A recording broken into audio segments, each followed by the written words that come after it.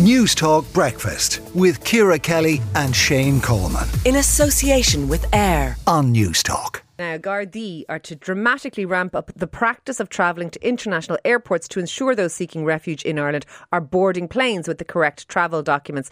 This also follows comments by Minister for Justice Simon Harris last week that the government is working to accelerate the processing of asylum applications, including the deportation of people deemed ineligible to remain here in Ireland. I was joined a little earlier this morning by the CEO of Durras, John Lannon, on all of this. John, what do you make of this? Good morning. Indeed, the Gardaí are ramping up the practice of travelling to international airports to check travel documents, check-in at the bottom of aircraft if people get off Dublin Airport, would appear to be intended as a deterrent for people coming to Ireland to seek international protection. And our concern is that this could potentially block access to the only escape that some people have from persecution or war. We know from our work that there are many cases where people have no choice but to use false documentation to get to safety. Now, it is important to remember that everyone has the right to seek international protection. And in fact, the International Protection Act 2015 here in Ireland states that any person who is at the frontier of the state or is in the state, either lawfully or unlawfully, may make an application for international protection. But John, I suppose the concern is in order to board a plane somewhere to get to Ireland, they must have shown documentation. And the fact that they don't have documentation when they arrive here is indicative in some people's minds of the fact that they are coming from places that are safe. People who come from safe countries may well be at risk as well, and they too have the right and very often the need to seek international protection. And it is particularly important that we all, including the government, avoid language that suggests that any international protection applicants are illegal or that they're economic migrants. They are in Ireland legally. Their application for asylum will be processed by the Department of Justice. Okay. So you're saying that irrespective of whether or not they achieve refugee status, they're all asylum seekers by default or by definition. Is that what you're saying? Asylum seekers have made applications to be recognised as refugees and may, after due process is followed by the Department of Justice, be granted that status, or they may be granted subsidiary protection, or they may be granted leave to remain.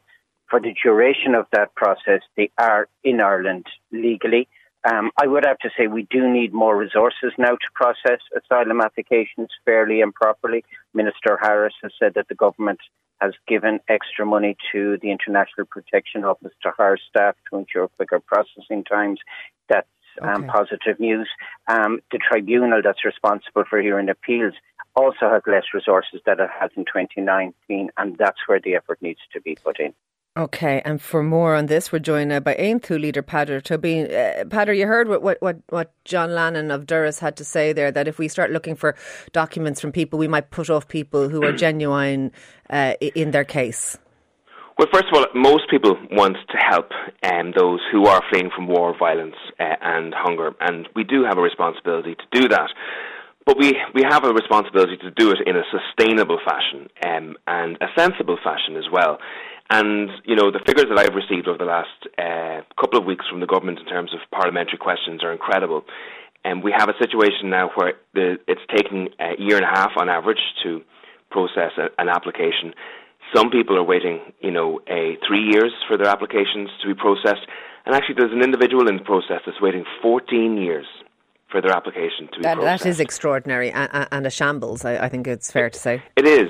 So what we need to make sure is that when people come to the States, within 6 months they have their application processed and we adjudicate whether they really need help or they don't. And the truth of the matter is, there are people who are using the process as economic migrants to come to the country.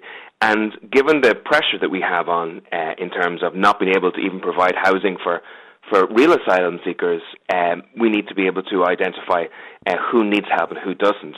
And do you think this idea that the guards will go to overseas airports checking documents before people fly into the country, that is a helpful thing? Because if they have the documents there, then they should have the documents here. Yeah, I think so. We have a situation where there's more people arriving seeking asylum without travel documents in this state than are arriving in the Netherlands, for example. And the Netherlands has a population of about 3 times our state. So last year we had 5,000 people arrive without any travel documents or on false documents, and that was 40% of the process. And it costs €18,000 to accommodate an asylum seeker for 1 year.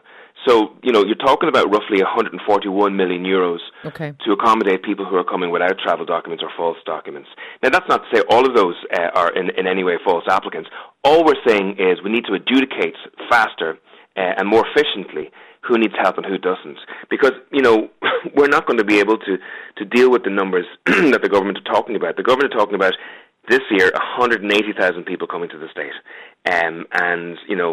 That is not going to be feasible if we're not able to 180,000.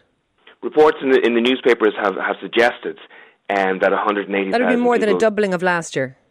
That's what they're saying. Now, in my view, there's an issue of physics here.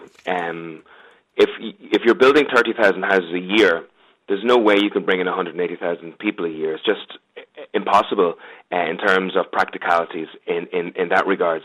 But that's the estimates of the number of applications that could happen this year. Look, thank you very much for speaking to us this morning. That was Aontú leader Peadar Tóibín and earlier CEO of Doras, John Lannon. Let us know what you think.